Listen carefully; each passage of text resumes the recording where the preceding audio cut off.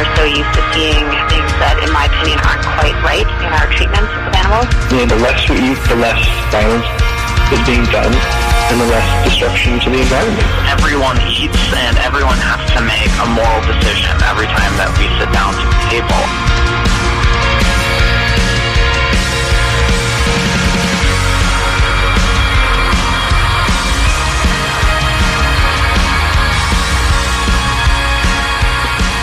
Welcome to the Animal Voices radio show, Canada's only radio show and podcast on compassionate living and animal advocacy.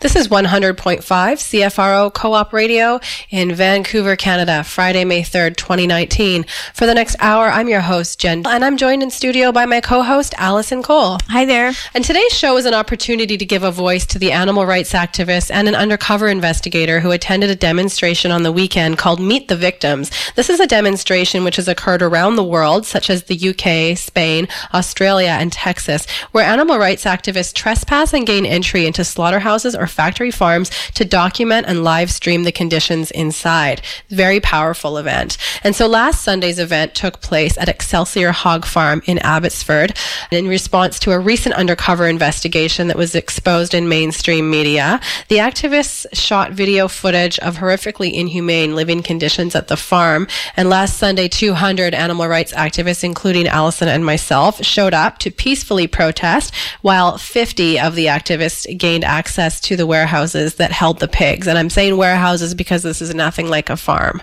And so, Allison, you were one of the inside team. I was on the outside team. Your story is much more compelling. Let's hear what you have to say. Right. I want to just give a full description of what happened when I was there. And I took video of everything, too, if anyone is interested in looking at our video live stream on our Facebook page, Animal Voices Vancouver on Facebook. So there were, as you said, a group of 200 of us concerned citizens who arrived at the Excelsior Hog Farm just after 6 a.m. last Sunday morning, April the 28th. 65 of us, who were all suited up in biosecurity wear, entered the property of the Excelsior Pig Farm. And as I mentioned, I was taking a live stream video at this time. I documented everything I saw, as did many others. Shortly after walking onto the property, it was quite a ways to get into the barns. So we quickly started to run because we knew that the pig farm was aware that something was going to be happening. We ran towards the barns, crossing the line of the biosecurity hazard zone, at which point there was a row of 4 garbage dumpsters, all filled with dead pigs. A horrendous sight to see those multiple bodies piled in, lying upside down and every which way, surely having died a horrible death. There was a lot of blood on them, too. Yeah, that's what I mean by the horrible death. It didn't look like it was a happy ending. We quickly got into the alleyway of the barn and found an unlocked door and pried it open. We put on our biosecurity booties and then proceeded to enter the farm over a pig gate, one by one. We were wearing desk masks for protection, and it was really needed for the smell. The burning, obtuse odor of strong, dank ammonia from the thousands of pigs' urine inside permeated the property, but the stench was especially inside the barn. It was hard to breathe in this. What I experienced next felt like I was in a horror movie, a house of horrors, in fact. We had entered into an area of the building loaded with hundreds and hundreds of piglets. It was dark with some low light, and we walked down the aisle with all senses turned on, not knowing what we would see or experience each second next. We passed by pens and pens of piglets, maybe a few months old, gated in like prisoners, because in fact they were kept like prison. It was so sad to see them kept like this, and this entirely unnatural and human-controlled environment separated from their mothers. We turned left and came down a hallway arranged with a number of small cages with heat lamps, which were for the tiniest piglets, I learned later, who needed the special quarters to survive. The farmer was in the hallway yelling at us for coming onto his property and filming us. We filmed him. We then turned right and came upon a gigantic room that was the gestation area, filled with row upon row of narrow cages only as wide and as long as a mother pig. I counted about 55 lined up cages per aisle, so about 200 mother pigs were kept in this room, which again resembled a prison camp. There was one mother pig per stall, most of them spray painted on their back with strikes, numbers, and letters in bright pink, green, blue, and purple spray paint. The pigs were mostly all standing, and as the metal cages were only as wide as their bodies, they were unable to turn around and forced to defecate and urinate right where they stood. The floors were made of wooden slats with narrow gaps for the waste to fall through. But of course, it doesn't all go through perfectly, and that's why this place stunk terribly. It was filthy, and it was certainly an area where a living, breathing being could gain a respiratory disease. The pigs all had numbers tagged into their ears. They don't have names. They are simply identified as numbers. As we were walking down the aisle, I came upon the rear side of a pig who had a baby crowning out of her, except upon looking further, you could see that this baby was not developed. She was struggling to push out the baby standing up, and we could not do anything to help her. A few minutes later, I looked back to see that she was now lying on the floor and had just had a miscarriage, with the partially developed fetus, a mass of muscle tissue, bones, and skin lying behind her in a puddle of afterbirth. She couldn't turn around to see her fetus. The mother continued to have contractions in the hours that we occupied this place. And yes, we did try to get her help, but to no avail. We occupied this room for about 4 hours, sitting face to face with the pigs in their metal cages. Many were exhibiting signs of stereotypy, which is the persistent mechanical repetition of movement. Some were compulsively biting on their bars, licking fiercely in their troughs when there was no water in there for hours, and chewing repetitively on nothing, frothing at the mouths. This place was dirty. The animals' multiple wounds were not being cared for, and they were stacked there row by row like a prison camp. Directly on the outside of the barn, 15 of our inside team actually did not make it in, and it was at this point that the farmers became aware of our break-in entry. We have an activist, Roy, who was part of that group and will tell us what happened there. The farm workers did notice us eventually and came barreling down with the truck, heading top speed really in a really narrow pathway. They jumped out of the truck initially, although the inside team quickly set themselves up in the area with the gestation crates and refused to leave until media were allowed to come inside and tour the facility. And the media was called ahead of time by the activists so that could be a plan that would be implemented if the farmers would agree to it, correct? That's correct. The media was there, and they knew that something was going to be happening. They were quite interested in that, especially knowing the numbers of people who would be there. We knew that we were going to ask for them to be let inside, but we were definitely not expecting the farm to agree to that. That was surprising. And you mentioned that some activists were assaulted. Can you elaborate on what happened? Well, one was pulled, I believe, by the hair trying to enter the building. Another one was shoved into a wall near that same entrance. I was lightly assaulted myself trying to enter in a different area. And maybe most, dramatically, several activists were sprayed down as they were walking along the side of the building near a field. They were sprayed down by what appeared to be a water or fertilizer truck. And so Ray Benedict, one of the brothers who operates Excelsior Pig Farm, said that the PETA video that was shot in secret by someone trespassing at night, he believes some of the images in that were staged. And I'm just going to quote what he said.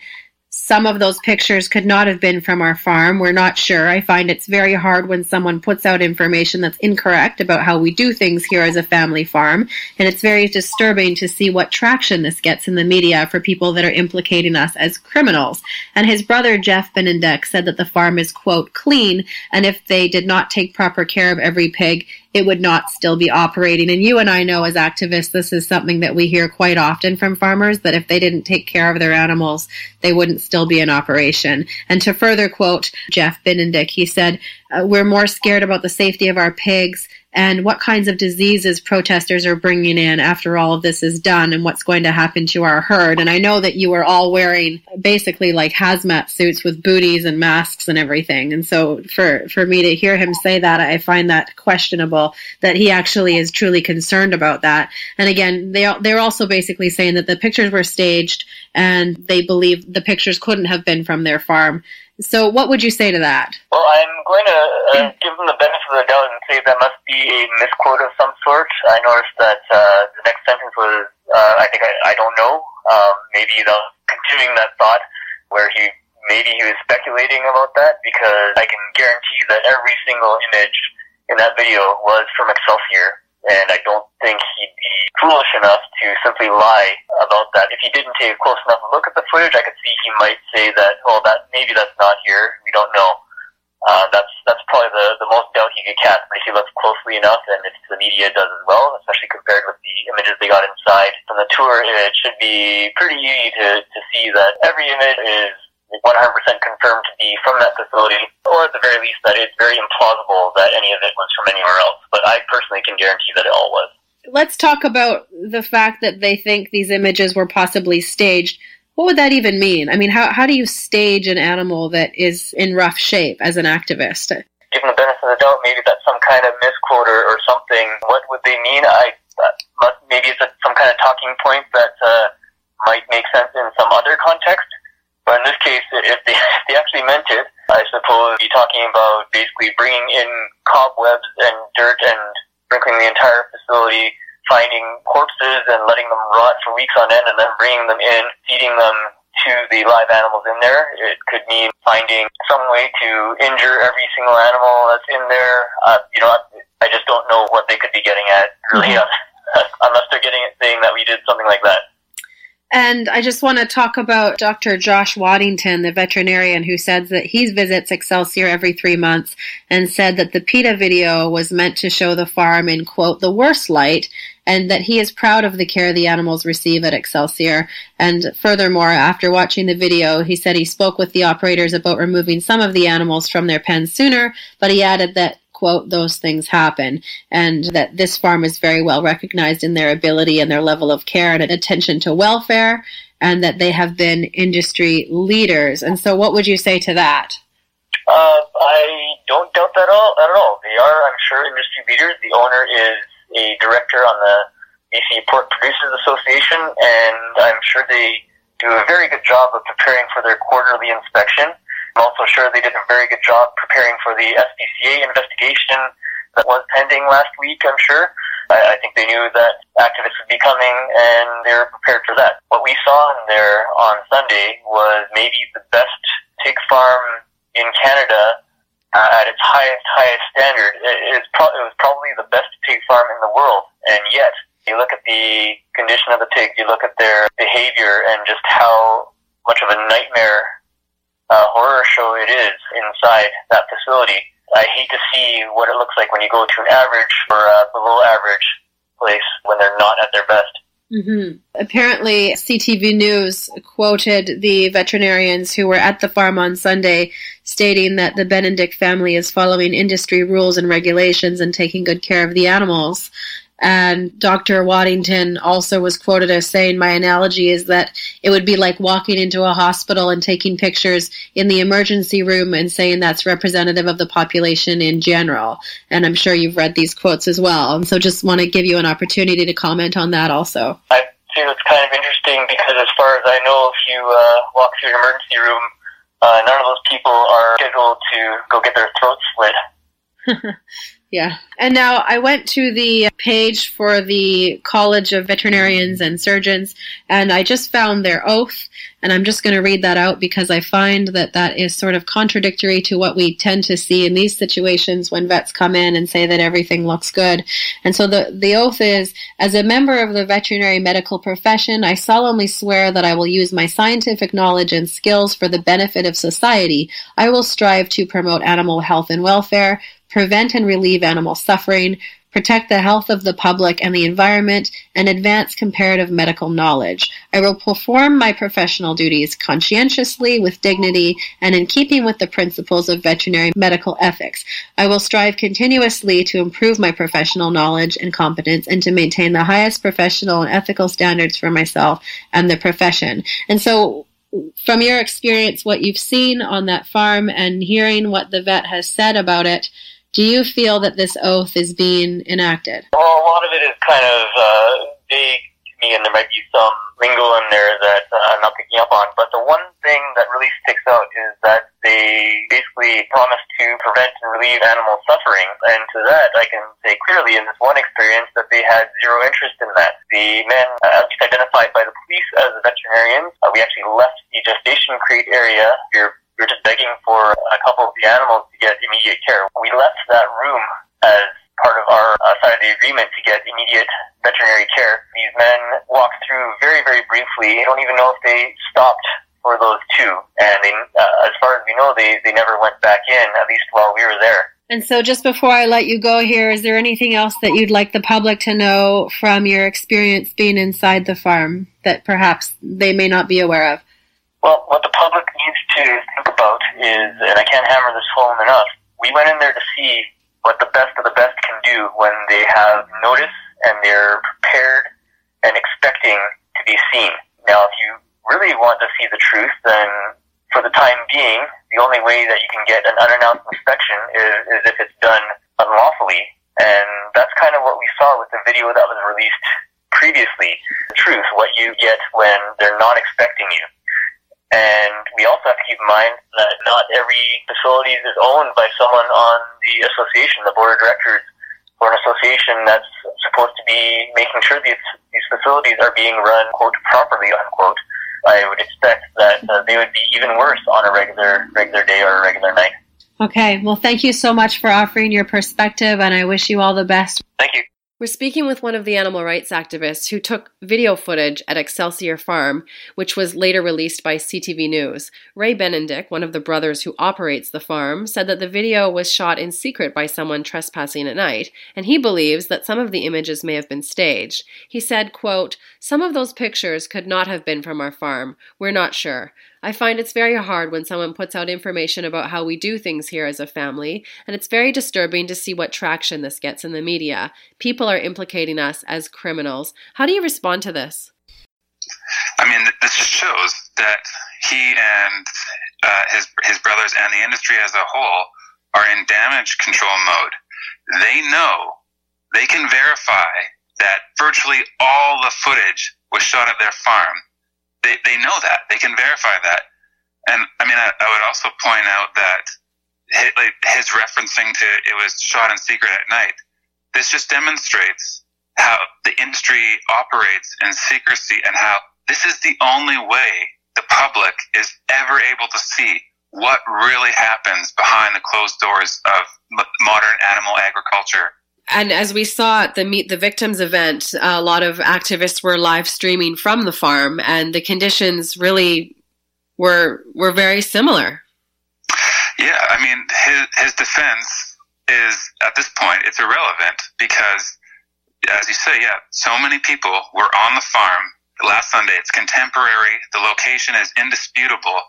And this is even after the original footage was released and the BCA announced that they were going to do an investigation.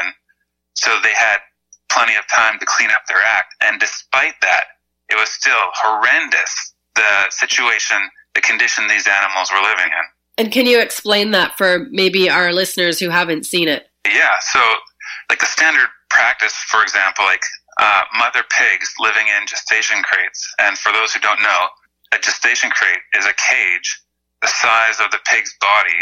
Like the pig is unable to turn around. They're left facing forward for about 4 months, the gestation period, looking at the wall for 4 months or whatever happens to be in front of them. And I mean, in addition to that, like the pigs had all kinds of cuts and scratches. One of the pigs was lying in a pool of her own blood and like large gashes, like face completely bruised up. It was horrendous. And I saw that image of the pig and a video that a friend of mine took who was actually sitting right in front of her, and it led me to wonder how those bruises and gashes could have gotten there. And of course, we can only speculate. But what would you guess? Yeah, we can only speculate. I can't imagine they were self-inflicted. I would be very curious to know how that pig ended up in that condition. I would speculate that it would have been from a worker who is perhaps frustrated. And this is one of the things that happens to people who work on farms. They get desensitized to the suffering these animals are enduring, and they don't register the suffering, and doing something, treating an animal, abusing an animal, it doesn't register to someone who's been desensitized the way it would to the average person who doesn't have a damaged psyche in this way. Right. Well, last Sunday when I attended the Meet the Victims demonstration at the farm, I was on the outside team, and I ended up speaking with some of the friends of the Benedict family who operate Excelsior Farm. I appreciated that they were speaking with me, and we had a civil conversation. And I actually did want the opportunity to hear their side. And they basically said that the activists who broke into the farm that morning were causing fear in the children of the farmers on that farm, and that they would be having nightmares that night, and that wasn't fair of us. And also that breaking the law and entering someone else's private property is not the way to go about obtaining our goal. And then that was followed up with, we should contact the pork board and ask for more humane treatment of animals. And I thought, how are you missing our message? Our message is abolitionism, not welfareism. We are not looking for a better way to raise and kill these pigs. We want people to go vegan. But, I mean, can I just get your comment on what he said about the fear that we would be putting into the children, and how unfair it was that the activists chose to break and enter onto the farm? Yeah, I mean, this is a pure ploy. Like, if he is concerned about subjecting his kids to scary events, like, just to clarify, sorry, I didn't mean to make it sound like I spoke with the father. It was a friend of the family, so he was speaking about his friend's kids, the Benedict's children. Okay, so I guess I would address this individual who made the statement. But if he's concerned about kids having nightmares, he should be concerned about what is happening in the farm. What is happening in the farm, that is the material of horror films. That's the material of nightmares. Like, on these farms, it is legal, standard practice to pick up screaming piglets, cut off their tails, cut out their testicles, cut off pieces of these pigs' ears, all without painkillers. Practices like these can be described as nothing other than torture. If he's concerned about subjecting his kids to scary material, like what's happening in his farm is far more horrific than the idea of somebody just documenting the conditions on his farm. And I personally would go one step further and say that I would consider it child abuse to desensitize children to that kind of animal abuse. Yeah, I mean, they're victims of the scenario that they're living in. They're being desensitized to animal suffering, and it's not healthy for, anyone's psyche, but especially a developing child. Mm-hmm. I mean, we always teach children to love animals, and most children's stories are about animals. It's quite ironic. Mm-hmm. Well, farmers were complaining that day that the activists were stressing out the pigs by being there and also potentially exposing the pigs to disease. I had to laugh at the video of the farmers faking outrage. It couldn't have been more fake looking to me, and the victimization that they put on. Anyway, the activists were wearing biosuits, gloves, and masks, and they put booties on just prior to entering the farm. And from what I saw, they were much more covered up than the farmers were, or even the media, who were eventually let in at the demands of the activists. And I saw images and videos of pigs lying in their own blood and excrement, stillborn babies dropping onto the floors of gestation crates, which were covered in feces. So I find his concerns to be disingenuous and hard to believe. What do you want to say about that? Yeah, it's exactly as you say. Everyone who entered the farm was taking far greater biosecurity precautions than the farmers were. And in addition to that, they invited other farmers over from all over the community onto the farm who were not taking biosecurity measures. They were just walking on in their shorts and t-shirts and their shoes. These people who are coming, they invited onto the farm, they are coming from other farms. This is a biosecurity risk. You don't want to risk cross-contaminating potential diseases that are on some farms to another. All of the people who showed up to the farm, they're not coming from farms that are potentially harboring diseases. So, I mean, it's a joke. And in response to their statements about stressing the animals out by being in the farm, anyone who looks at the footage can see that these intelligent animals trapped in gestation crates, they're bored out of their minds. They're depressed. Just look at the footage, and they're just lying there, just staring at whatever happens to be in front of them. And if he is really concerned about animals being stressed, how stressful is it to have your body parts cut off with no painkillers? If he or any of the farmers are concerned about stress, they would not be doing those things to animals. That's a very good point. I couldn't have said it better myself. Well, in another discussion with a friend of the farmer the day of the demonstration, I asked, how would you like to be in the position of these pigs? Would you do this to your children or to your pets? Would you put them in these living conditions? And his argument was, which I've heard before, because the animals don't have souls, it would be a different experience for them to be in this condition. They would not be experiencing pain or emotional suffering the same way that we would. And I'm sure as an activist, you've also heard this excuse before. How can you even possibly try to reason with somebody who firmly believes this, or maybe is pretending to believe this? I don't really know.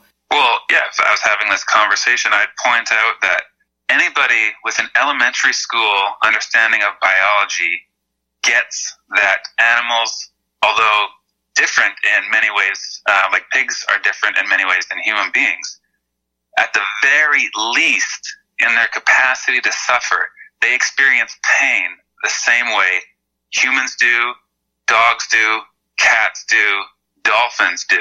You have to deny the most basic of biology to make such claims.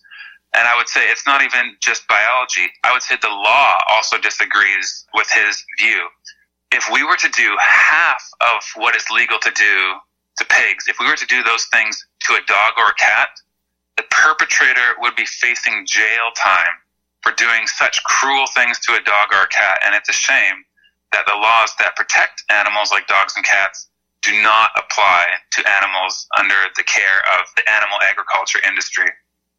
Well, I definitely got the feeling after speaking to a few of the farmers there that they were religious. And I don't mean this to pick on religious people, but in my experience as an animal rights activist, it is a population of people that I spend the least amount of time on trying to convince, not only because I'm quite ignorant about the religious texts and the excuses that they will pull from them to use to justify their use and exploitation of animals, but also because I find it is very difficult to change their minds, and I truly think that they see animals as different than us, as we just discussed.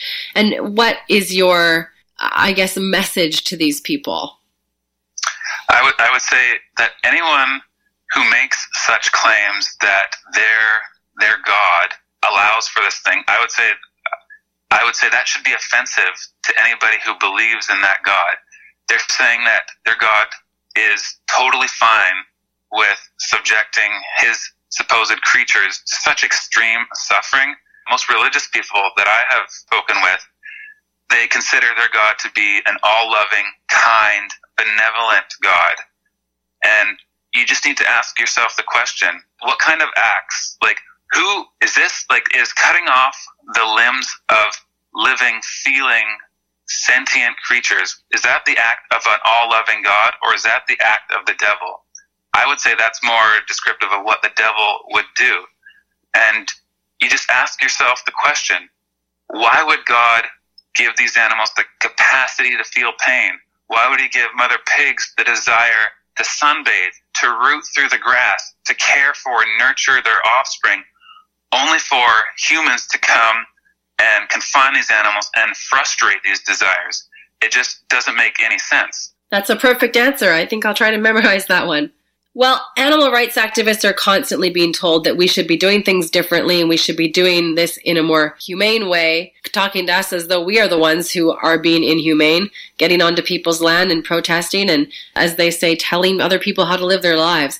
And what do you say to these people who, even in the media right now and all the debate threads, as this story has been circulating on social media, people who are criticizing our tactics constantly, no matter what we do? I would say, take a look at history.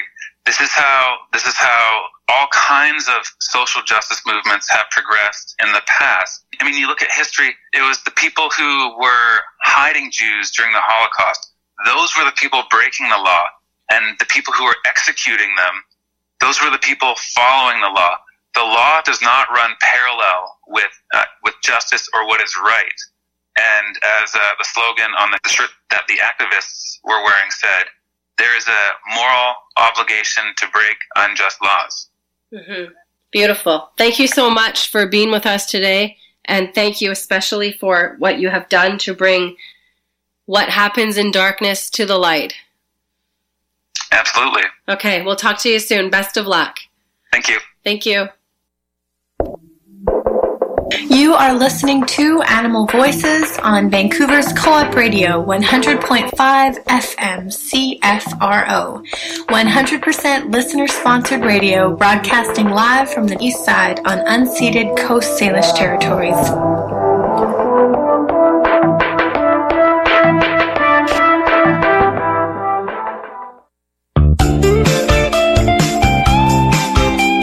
You're listening to Vancouver Co-op Radio 100.5 CFRO. We are a non-commercial station bringing you voices and stories and perspectives you probably won't hear elsewhere. We are supported by members and by donations. You can become a member by going to our website at www.coopradio.org. If you like what you hear but don't want to be a member, that's cool too. You can still help by clicking on the donate arrow at the top right of the website. Co-op Radio thanks you for listening and for helping build our community of listeners and programmers. You know I need your love. You know that holds over me. As long as I got your love, you know that I'll never leave. When I wanted you to share my life, I had no doubt in my mind that it's been you, woman, right? Let's hear from one of the activists who attended last weekend's event, Dan Moskaluk, a recently retired RCMP officer. And so I think many people would be surprised to hear that you have involved yourself in animal rights activism, and especially last weekend's action, where activists were knowingly breaking the law, although you yourself chose to remain outside the property and legally peacefully protested. Many people have criticized the tactics of activists breaking and entering onto private property to expose this pig farm, saying that they should not have broken the law. And so what do you have to say to that? Good morning, Jen, and thank you for the time. It's an interesting question with respect to, I guess, the criticism that we're taking are obviously going to be they're expected. But I guess as the quote that we even had on our T-shirt there by Martin Luther King, with respect to, we have a moral obligation to consider contravening or breaking unjust laws. And in fact, with respect to the animal agriculture system, that's the problem. There are no laws in place, and there's no rights for these animals.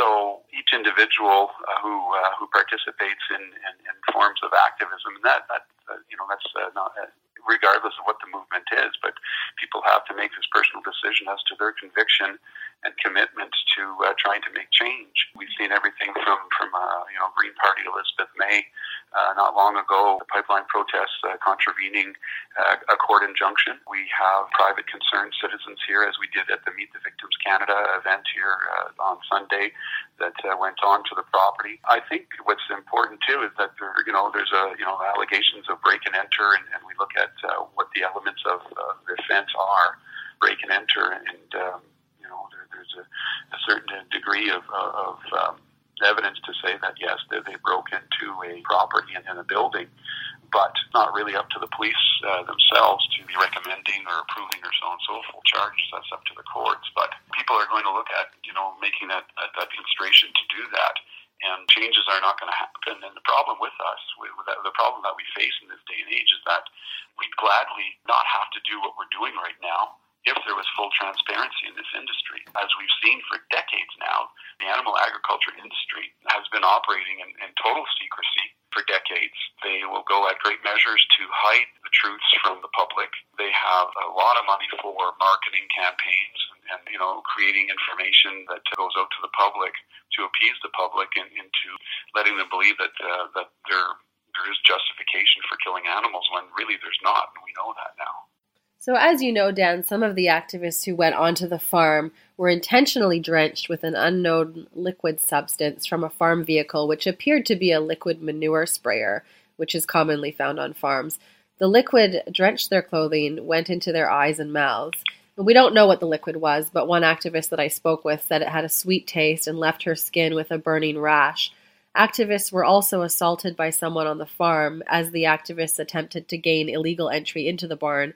And from your perspective as a former RCMP member, would it be appropriate for an officer in that instance to investigate any concerns brought forward by the activists being assaulted? Or does the fact that the activists entered private property justify those actions as self-defense, even though the activists were not engaging in violent or physically threatening behavior and were verbally saying we are peaceful?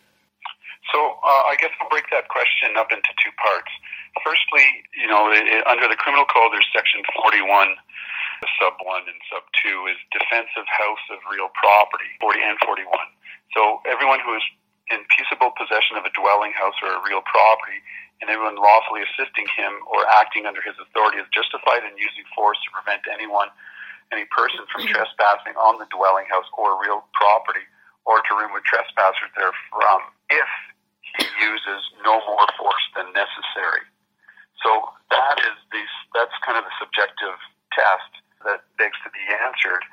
I guess we have two incidences or some allegations. I think the most glaring one as to not only whether it was reasonable force, but was it humane or was it just something totally degrading? And that I'm referring to this instance where, if you can picture this, that when the activists referred to this farm vehicle spraying them, everybody who lives down Lower Mainland in this area have seen the large float-tired tractors that pull those large tanks that look like septic tanks or so on that spray the manure onto the fields.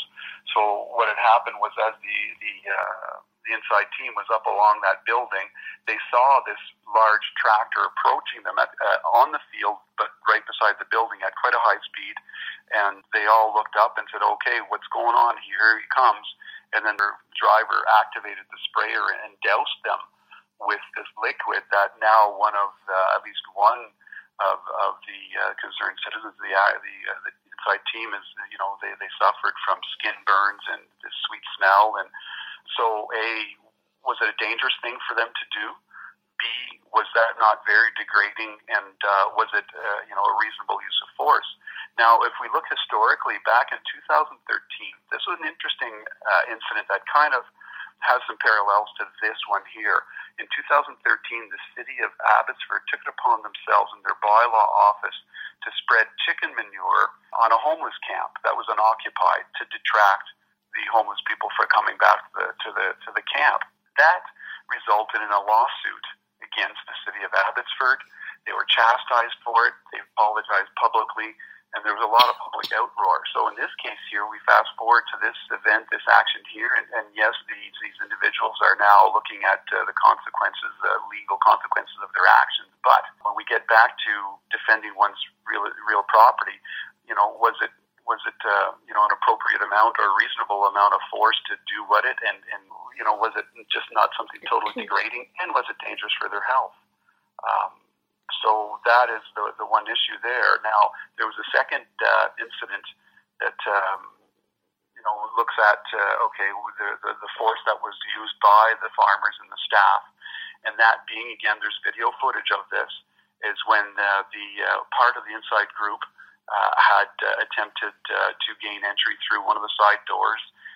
They are seen hunkered down. Again, to paint you this picture, they're seen hunkered down by the building, and two vehicles, pickup trucks, come roaring down, this paved area that's between two of the pig barns at a very, very high rate of speed, and at such a rate that it really scared the individuals. They thought they were going to be run down, and they immediately essentially placed themselves up against the wall as much as they could, and behind the door that they had just opened to protect themselves. And at this point, the farmers spilled out. The activists resumed entering the building.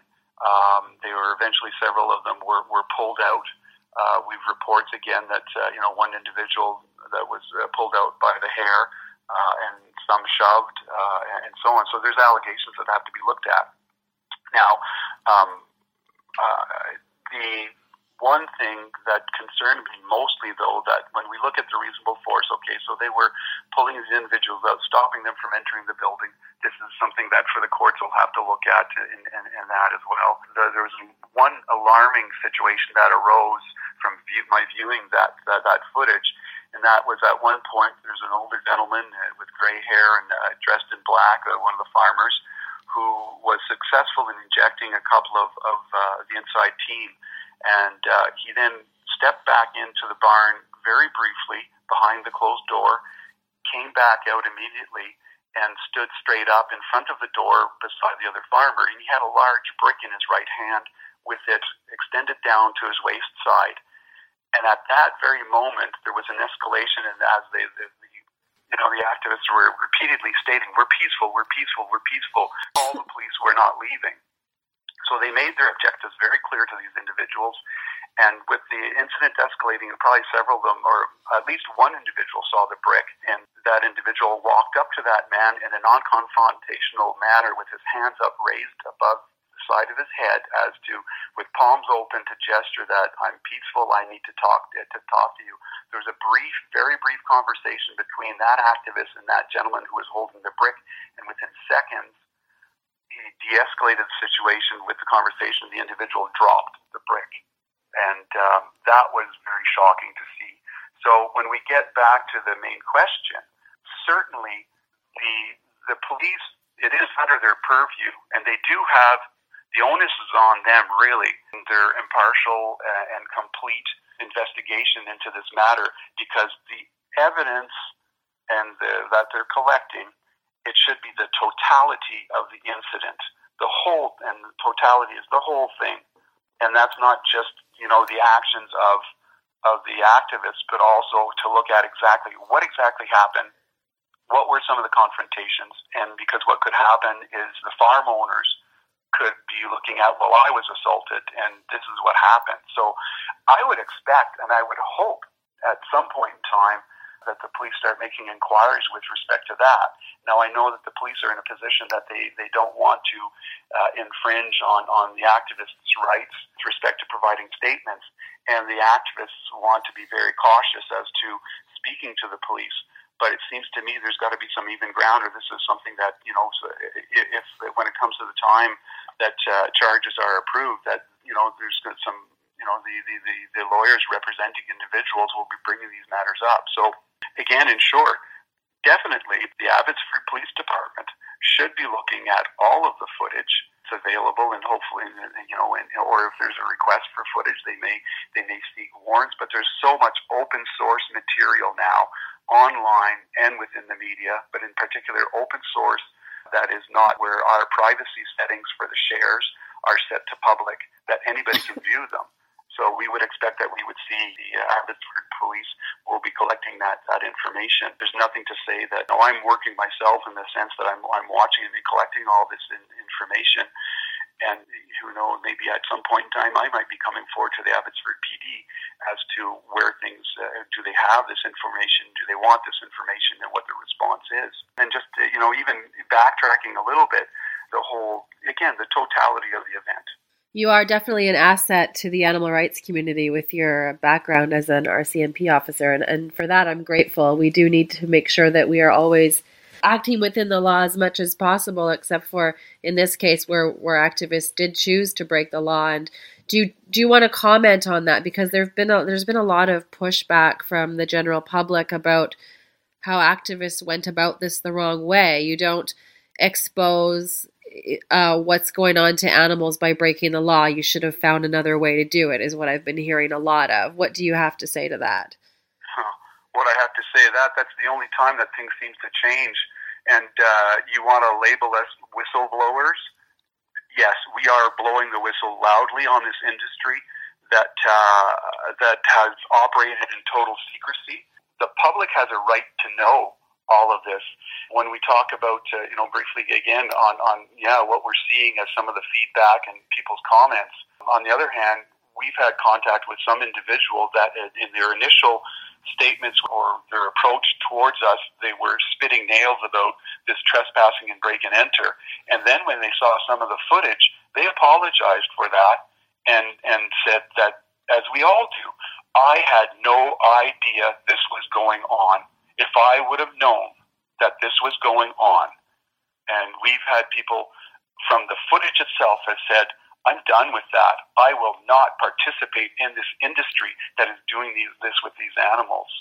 So certainly I think there's a focus right now with respect to the law being broken, or which has to be proven. But plainly we see that they came onto the property, they entered buildings. The elements of the offense of break and enter and trespassing and so on are being gathered by the police. And as an investigator myself, there's a certain degree of elements that are being met. But again, will the Crown Counsel approve the charges based on, is it in the public interest to charge them, and is there a likelihood of conviction on it? And then again, we touched on with some of the other trials that have been going on. But to those that are talking about and more worried about the trespass, have a look at the footage. Please look at those images. Please look at the video. Please look at the photographs. And interestingly enough, I'll close with this, that we're hearing the messaging from this Excelsior farm talking about this is a family farm and this is where our family lives. Their entry even onto the property, they took a wide berth from that house. It's not like they went through the front door of the house and out the back door to get to the barns. They were at a great distance from that residence all times. If that's a family farm, and this is what they're portraying as a family farm, that's incorrect and not accurate. It's family owned, yes. That is a factory farm. In fact, that's a CAFO. When you look at the images of the row upon row and looking down the distance, it's like when you look at one of those photos that has a mirror attached to it. Oh, absolutely. And all you can see is depth of the repeated image. Right. There's some photos that show people just how many pigs are held in those small crates for their for a good portion of their lives. So if that's a family farm, well, it's not what they're trying to portray to the public. It certainly is not that. It's a concentrated animal farming operation. And, another thing that the farmers are saying is that the activists potentially put their herd at a safety risk. And, I mean, that is absolutely ridiculous. The activists were wearing hazmat suits and put their booties on just before entering the barn. The farmers went into the barn without any of that protective gear. And how can you tell me that that is a sterile and safe environment for animals? They had open wounds that were not being treated. Don't try to tell me that you're concerned about the health and safety of a facility that is that filthy.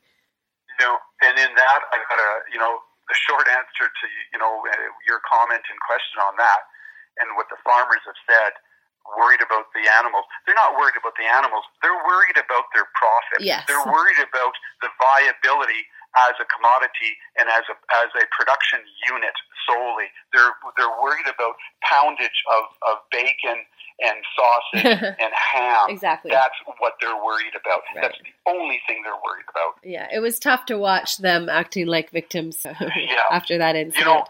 And then in closing, we would love nothing more than not to have to do what we're doing right now and go about our lives. There are people in this movement that are from all walks of life that essentially, in quite a high percentage, are putting other things on hold to move this along and educate the public. And when we see signs in a barn where they claim transparency and they present to the public that restricted media tour, then you see a sign, and this is ironic too. We have reporters that are going in, the cameramans, and I'm glad that we were able to negotiate that and get them in there. There was a missed opportunity because there's one photograph, and we will be distributing this, where the cameramen and reporters are walking through one door, and right above their heads, and again, very oddly, because they're tucking down to go through the door, and I'm not sure, maybe even drew their attention, but there's a sign above that door that says, "What happens in the barn stays in the barn." And if you look in the dictionary as to what that saying relates to, that's with respect to Las Vegas, Sin City, and salacious and sinful behavior happening that you don't want anybody else to know about. You got it. So it flies in the face as to what they're always talking about. Put up this closed-circuit TV cameras everywhere. Get an inspection, a true independent inspection agency. We've got Amnesty International. I think it's time for Animal Amnesty International to be created if we don't have a larger body like that. I know we've got lots of groups working at it, but we need to be able to have authorities to knock on a door, somebody to knock on a door and say, hi, we're here, and not industry related and not industry connected. And not a date that has been predetermined and told to farmers, unannounced. And you know what? The best thing they could do is use laypersons, that you could have a rotating schedule of, hi, I'm John Q. Public, I'm a father of 5, I live in this area, and I'm curious about this, I want to see. And then, of course, you would want to be gathering some stuff. But that's a whole other topic. Right. I mean, really, ideally, as I said to a good friend of the family who owns this farm, who pulled up his truck next to me on the road to discuss this with me, I said, we are not looking for animal welfare to be improved. We are looking for abolition of animal use for food and clothing and products and everything else. He kept telling me I needed to go to the pork board and get them to have higher standards. And I said, you're not understanding our message. We are vegans.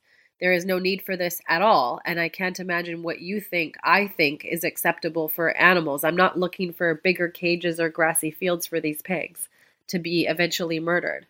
It's completely unnecessary. It's causing disease. It's causing a lot of environmental destruction to farm animals. And we don't have much time left to turn this around for humanity's continued existence on this planet. This is something that is an emergency. No, we're good friends with Dr. Celeste Rowe, who is the producer of Cowspiracy and What the Health, and he worked on Al Gore's film Inconvenient Truth. And there was a recent study that just popped up this week with respect to the loss of wildlife. The statistics on that as to the loss from 1970 to now, comparison between, from when things were pristine to then industrialization, and to the degree that we've lost the percentage of what we've lost. And from, I would like to provide you with a link if possible. I'll dig that up. But it's very sobering, and people need to realize that what's going on here, because as Dr. Rowe stated, he says, we are right now seeing the collapse of several ecosystems. And once we lose them all, or even those that we have lost, we cannot reconstruct them like we did with Humpty Dumpty. It's not going to happen. Right. So, and this is happening now. Right. Yeah, it's ironic that the farmer that I just spoke of, who was a good friend of the family, also asked me my opinion on the fact that we were causing fear in the children of the family because people have been gaining access to their farm, and how frightening that would be for them. And, what you just said makes me think I should have said something like, well, maybe the children should be more worried about the fact that their future on the planet, when we've got people that think we need to continue farming and destroying their future on this planet. And also, I actually did say this to him. I said, I think the children should be more afraid of their parents than us when you look at what their parents are okay with doing to animals. Yeah. Actually, you know what? I just dug up that. So there's EcoWatch.com put out a summary of this study. It's titled "Humanity Sleepwalking Towards the Edge of the Cliff." 60% of Earth's wildlife wiped out since 1970.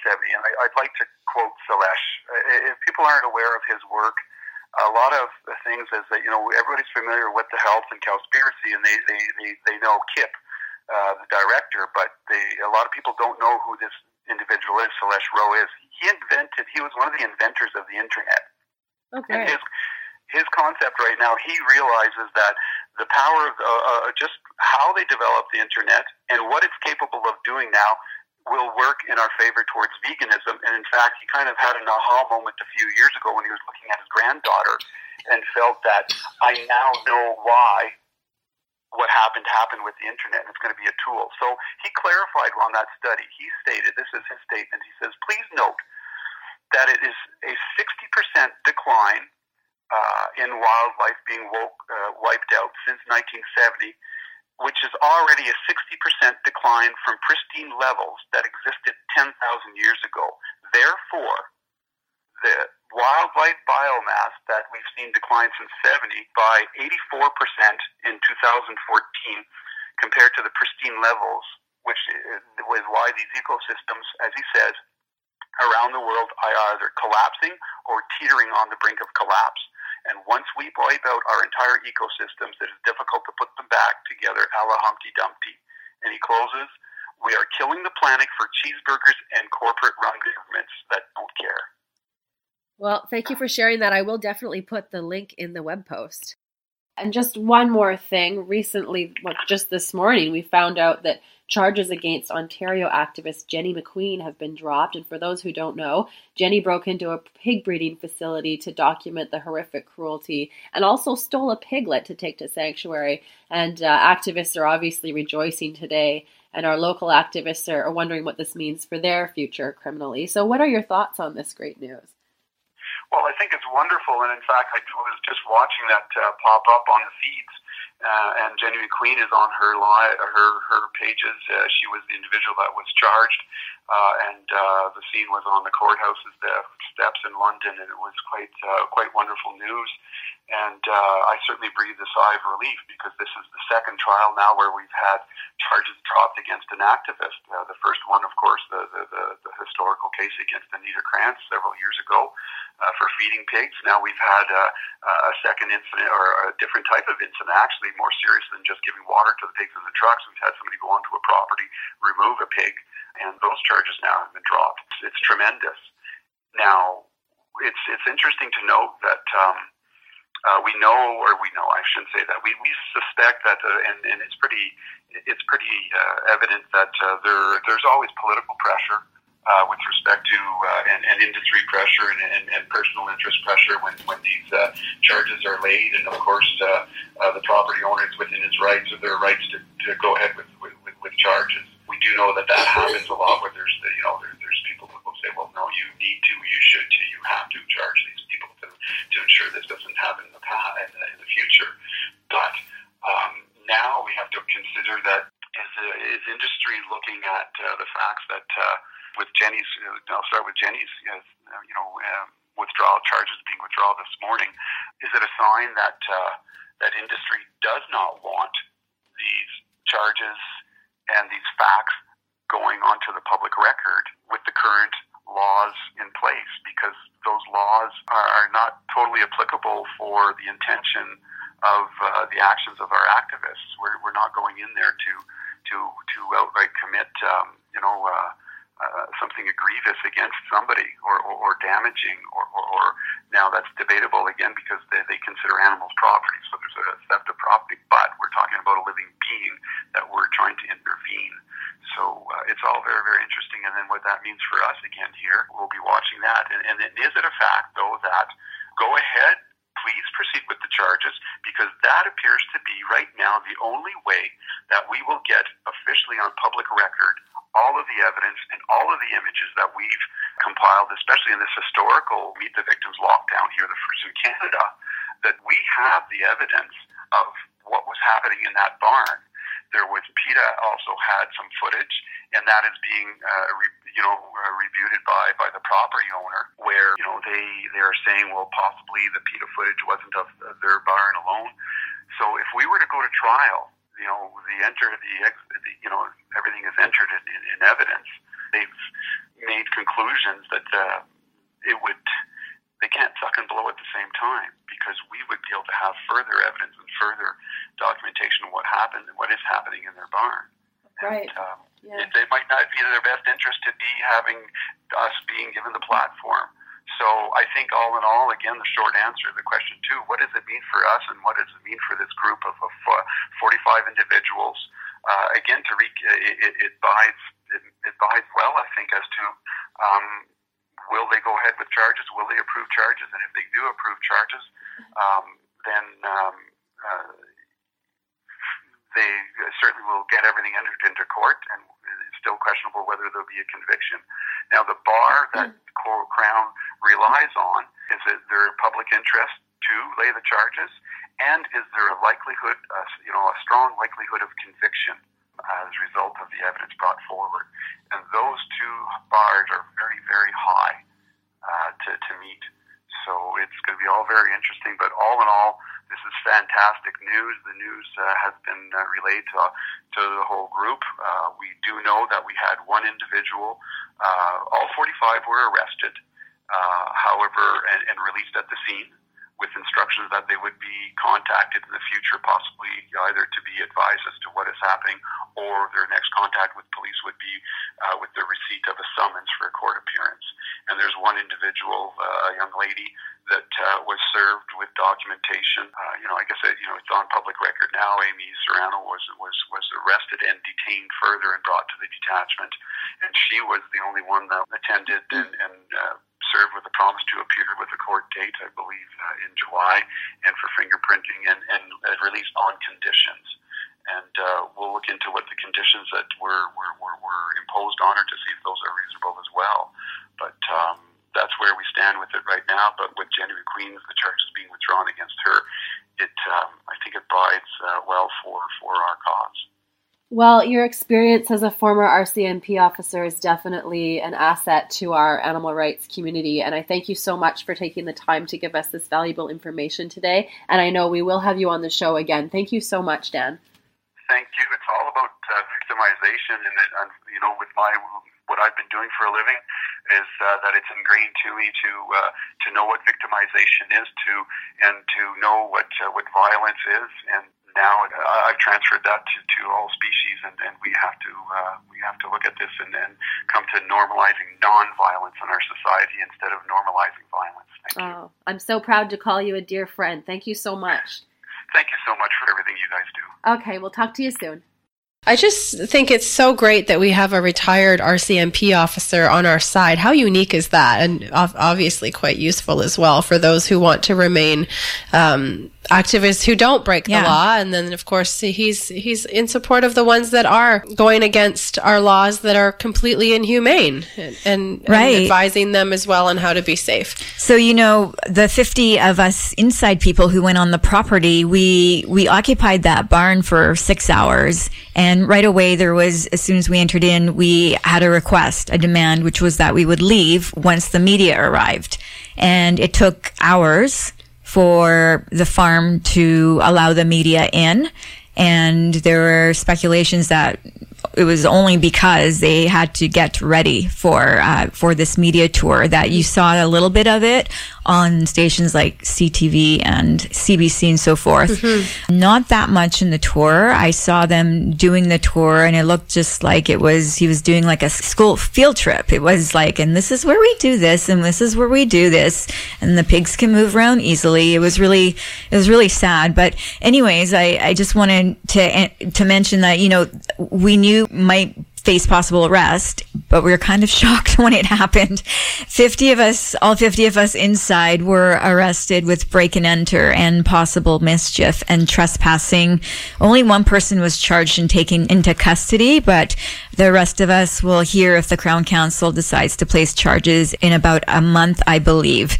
So, was it worth it to put our lives on the line to get arrested? As I said, we were all aware that was possible. And Jen, I wonder if you can speak about the Martin Luther King Jr. quote that Martin Luther King Jr. quote that was on the back of the t-shirts. Yes, I have that. I'm just reading from our web post on animalvoices.org. In his 1963 letter from a Birmingham jail, Martin Luther King Jr. wrote, "One may well ask, how can you advocate breaking some laws and obeying others? The answer lies in the fact that there are two types of laws, just and unjust. I would be the first to advocate obeying just laws. One has not only a legal but a moral responsibility to obey just laws. Conversely, one has a moral responsibility to disobey unjust laws. I would agree with St. Augustine that an unjust law is no law at all." So that's end quote there. And what a perfect and fitting quote to be on the back of the t-shirts. And I really would love to know the actual thoughts of the farmers when they read that, because I know deep down we're all compassionate, and I know deep down they know that this is wrong. Exactly. I was thinking that myself, that when or if they see these videos, multiple videos and photos that were taken at that time at the farm, you can see the live videos, you can see the GPS location and the timestamp, and that cannot be denied. Everyone knew we were in there. They saw us in there. That can't be denied. And I would like to know what the farmers think about this, because honestly, the comments that they were giving the media, I found to be quite appalling. In fact, Ray Benedict, the farmer, was quoted in the media as saying, "It's a very hard industry and it's fun. We love what we do, and we're very, very saddened by the fact that we were implicated as bad people when we are not." So this is something that we hear from farmers all the time. I've been doing activism every single day for the past 6 years, and I can't even count how many times I've heard this. If that is how you define love, would you treat your wife that way? Would you treat your children that way and still call it love? Exactly. And I was even thinking further through that last night when I was working on this. I was thinking, if you saw a small child being abused, would you help that child? If you saw a dog or a cat being mutilated and kept in a prison, would you help that dog or cat? Right. So why wouldn't we do the same? And the reason that we risked arrest is because the only way that social change happens is when concerned citizens speak up and act against the status quo that has been shown in history. And I really feel that the only way we can open hearts and minds to the atrocities that take place to provide us with so-called food and to realize that these atrocities are not in alignment with our ethics for general compassion to all living beings. And I'd like to discuss a bit why it's important to question the media and the messages of the ag industry. Your interviews today, Jen, I know you did a lot of research because you were seeing all of these mistruths and inaccuracies coming out in the media, or just quotes that were being said by the farmer and the vet. And you wanted to know what's the rational response to that? And you got those responses. And I really hope that our listeners can identify with that, because often in the media, we just saw the farmer give his claim as to how he's so hurt and dismayed that he's being made out to look like a bad person. A criminal, he said. Yeah, a criminal. And I would like to say that, if I don't know, that the vet said that this farm has met all care and code of practice requirements, and that this farm is an industry leader in animal welfare. And I take issue to that. Well, first of all, it isn't possible to farm animals without cruelty. So even if we did improve animal welfare standards, which isn't going to happen with an increasing population and demand for animal products, it's just not possible. How are you going to raise someone, even if you massage them to death? They're dying. They don't want to die. They don't get a choice in the matter. And that's not how they're going to be killed. They're going to be violently slaughtered no matter how they're raised. And prior to that, there just has to be manipulations done to their bodies, and they're painful. And no, people aren't going to be giving these animals pain relief before they do things like cutting off their tails and cutting off their testicles. Yeah. It's a supply and demand. These animals are treated as commodities. And we just need to decrease the demand by going vegan. It's as simple as that. And I just want to address something else that you mentioned a second ago. As far as, I'm not going to blame mainstream media for getting the message out incorrectly, because what I witnessed on the outside of the farm on Sunday was I was with the media. There were about 12 different media organizations there, and I was representing Animal Voices while kind of straddling the fence and also being an activist. But I was privy to conversations that are concerning. And so the activists demanded that the media come in. The activists called the media ahead of time as part of this entire event. That's true. They were not invited by the farmers. It was a condition given by the activists that were in the farm. We are not leaving until you let the media in. That was their entire strategy. And this has been portrayed by the media as they were invited onto the farm. And I can see why, and you may not know about this. The police were liaising with us, the media, out front of the farm in, I guess, going back and forth, probably speaking to the farmers and the vets. And so we were there for 7 hours while these negotiations took place. And I was trying to gain all that I could. And so we were initially put on a 12-person long media approved list who would be able to go onto the farm. We had to prove that we were media with business cards, which I did.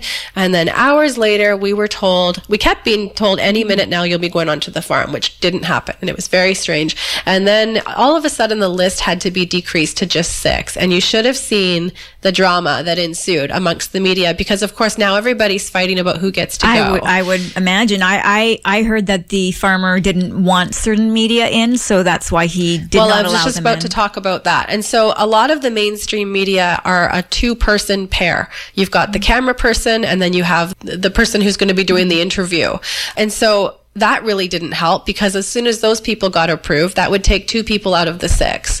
And so there was a lot of arguing, and one person got sent through and rejected immediately. And so we said, well, that's not fair. The deal was 6 people. So now you have to send in an activist media representative, such as Jane Unchained, which has a very large reach, or Animal Voices, somebody to represent the truth who might be asking some questions that mainstream media won't ask. And they wouldn't let us. And then the other thing I want to say is that the media that did get in were told that they are not to be producing a biased story. That was a condition that was given to them. They had to promise that. I think it's biased. I mean, all the stories are biased. Every media is biased. We know this. But I think what they were trying to say, Allison, is don't come in here asking too many questions, and don't be putting out a story that doesn't make us look good. I can't say for sure that was what they meant, but that's a very strange thing as a condition, don't you think? Yeah, it's unfair. I can't even believe they would go with that condition, because media are supposed to get the whole story and be unbiased. And to be quite honest, I haven't watched the Jane Unchained yet. She's great. Sean Muscalat was doing that, and I know she would take a great perspective, but she was on the outside. But if you watch we were the media inside there too. Watch our live Facebook videos. There's many of us who have taken them. A lot of them posted them on Instagram, and as I've said before, like, these videos and these images do not lie. They tell the truth. So when any farmer or vet is denying, the vet said, this farm is clean.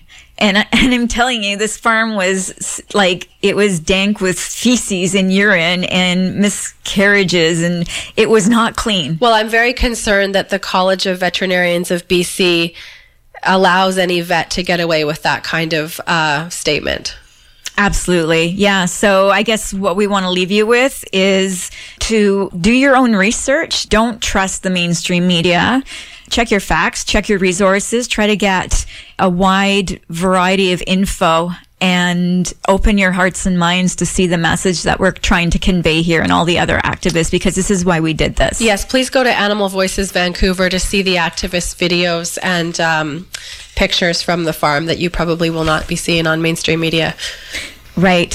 So now, we've got some events. If you have been inspired by our show today and you feel like going vegan, I've got an event for you. Vancouver Vegan Festival is honored to bring the Ottawa International Vegan Film Festival to Vancouver. I love documentaries. They have been a reason why I've created significant change in my life. So please come to this. It is a trailblazing event dedicated to celebrating the vegan ideal, a healthier, compassionate, environmentally friendly lifestyle that can be achieved through the consumption of plants and animal-free alternatives. Join us for a night of award-winning film viewing surrounding veganism, vegan snacks available for purchase from Urban Leaf plant-based foods, Eat the Dishes, Blue Heron Creamery, our famous cheese shop, Say Hello Sweet beer and wine service, and guest speakers, Indian Rock vegans, one of whom we had on the show today, Dan, the former RCMP officer.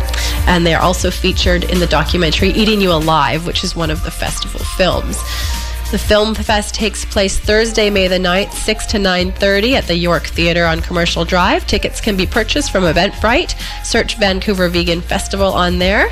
We will also post information on our Facebook page, Animal Voices Vancouver, and I will be there. I would love to see you, and please definitely bring your non-vegan friends. We want to make converts out of this event. Right. And speaking of making converts, we'd like to talk to you now about an event coming up this weekend.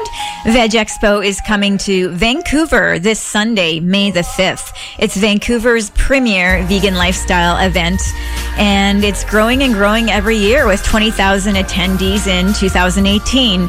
The mission of Veg Expo is to connect with people of all stages of their plant-based journey, and I think they do that well. This year's event will feature 200 exhibitors of plant-based products and services, and a wide array of speakers presenting on a variety of topics, from vegan beauty to animal rights activism to health and wellness to vegan fitness. At 1 p.m., there will be a Veg Talk panel consisting of well-known vegan athletes Tori Washington and our friend Dominic Thompson, plus fitness expert John Lewis and raw foods expert and celebrity Johnny Juicer. Maybe he'll bring along his cute little dog Noah. We, Animal Voices, will be there to do some live video coverage on our Facebook page, Animal Voices Vancouver.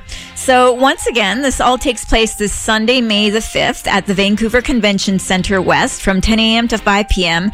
And you can buy your tickets at vegexpo.ca, or you can perhaps win a pair of tickets here now on the Animal Voices show, and they're worth $40. As you know, Vancouver Co-op Radio is now amidst our spring member drive. We are an all-volunteer and donor-supported radio station, and our mandate is to provide a voice for those who are underrepresented in the mainstream media, and that's exactly what we've done today. We spent a lot of time and energy this week researching, writing, and editing to present this show for you, to give you authentic journalism that goes beyond the surface story of what everyone else is saying. If you support the work we do here at Animal Voices at Vancouver Co-op Radio, now is the time to help. And as a gift for our first donor from now who contributes a donation of at least $40, that's the value of the tickets, we will send you a pair of tickets to attend the Veg Expo this weekend. What a deal, right? And not only that, but we have a donor now who is doubling all donations from now until May 6th and at the end of our member drive.